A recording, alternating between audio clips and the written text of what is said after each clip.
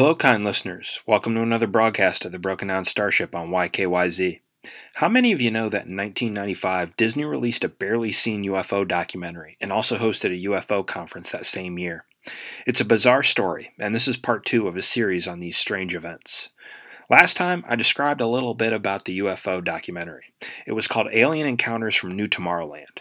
In this episode, I'll discuss why some UFO researchers think this Disney documentary was a government-backed soft disclosure. Now, to explain, a soft disclosure is when the government allows a small bit of information out in a controlled fashion to prepare the public for the eventual full release that UFOs are indeed real. That's the theory, anyway. Disney's connection to UFOs and the government began in 1953.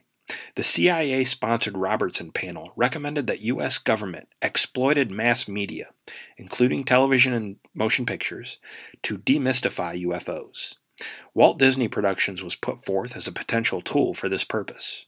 Disney had already produced propaganda shorts for the government during World War II, so UFO enthusiasts point to that connection, as well as their mention during the Robertson panel, as potential proof that the documentary, if not a soft disclosure, was possibly a vehicle for disinformation. Either way, some felt that the documentary was motivated for reasons beyond simply promoting a ride.